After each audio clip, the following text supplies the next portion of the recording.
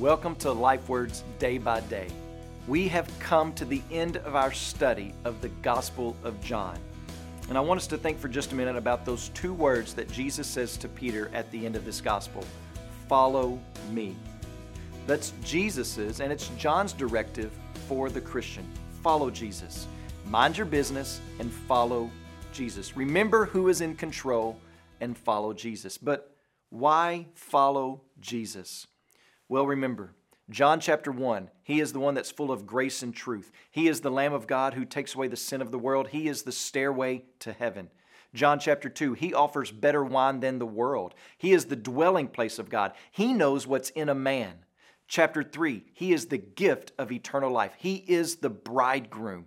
Chapter 4, He gives water that wells up into a spring of eternal life. He is the Messiah. He is the Savior of the world. He is the healer.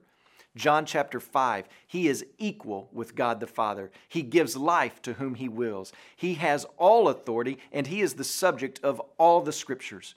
John chapter 6, He is the bread of life. He alone has the words of eternal life.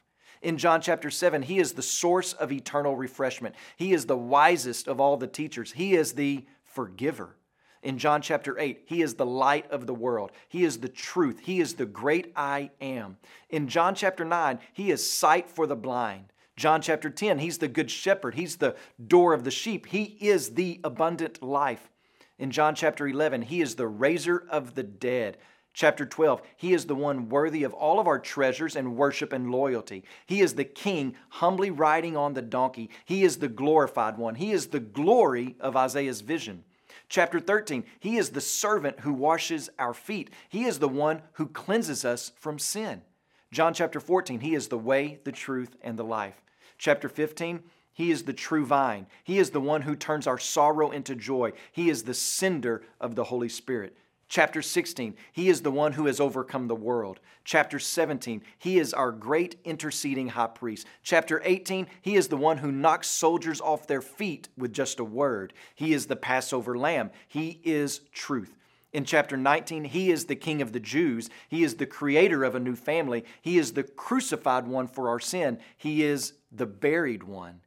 But in John chapter 20, He is the resurrected one, and He is the giver of the Holy Spirit. And in John chapter 21, He is the true restorer. And He is the one we must follow in all the circumstances of our lives. That finishes up our walk through the Gospel of John.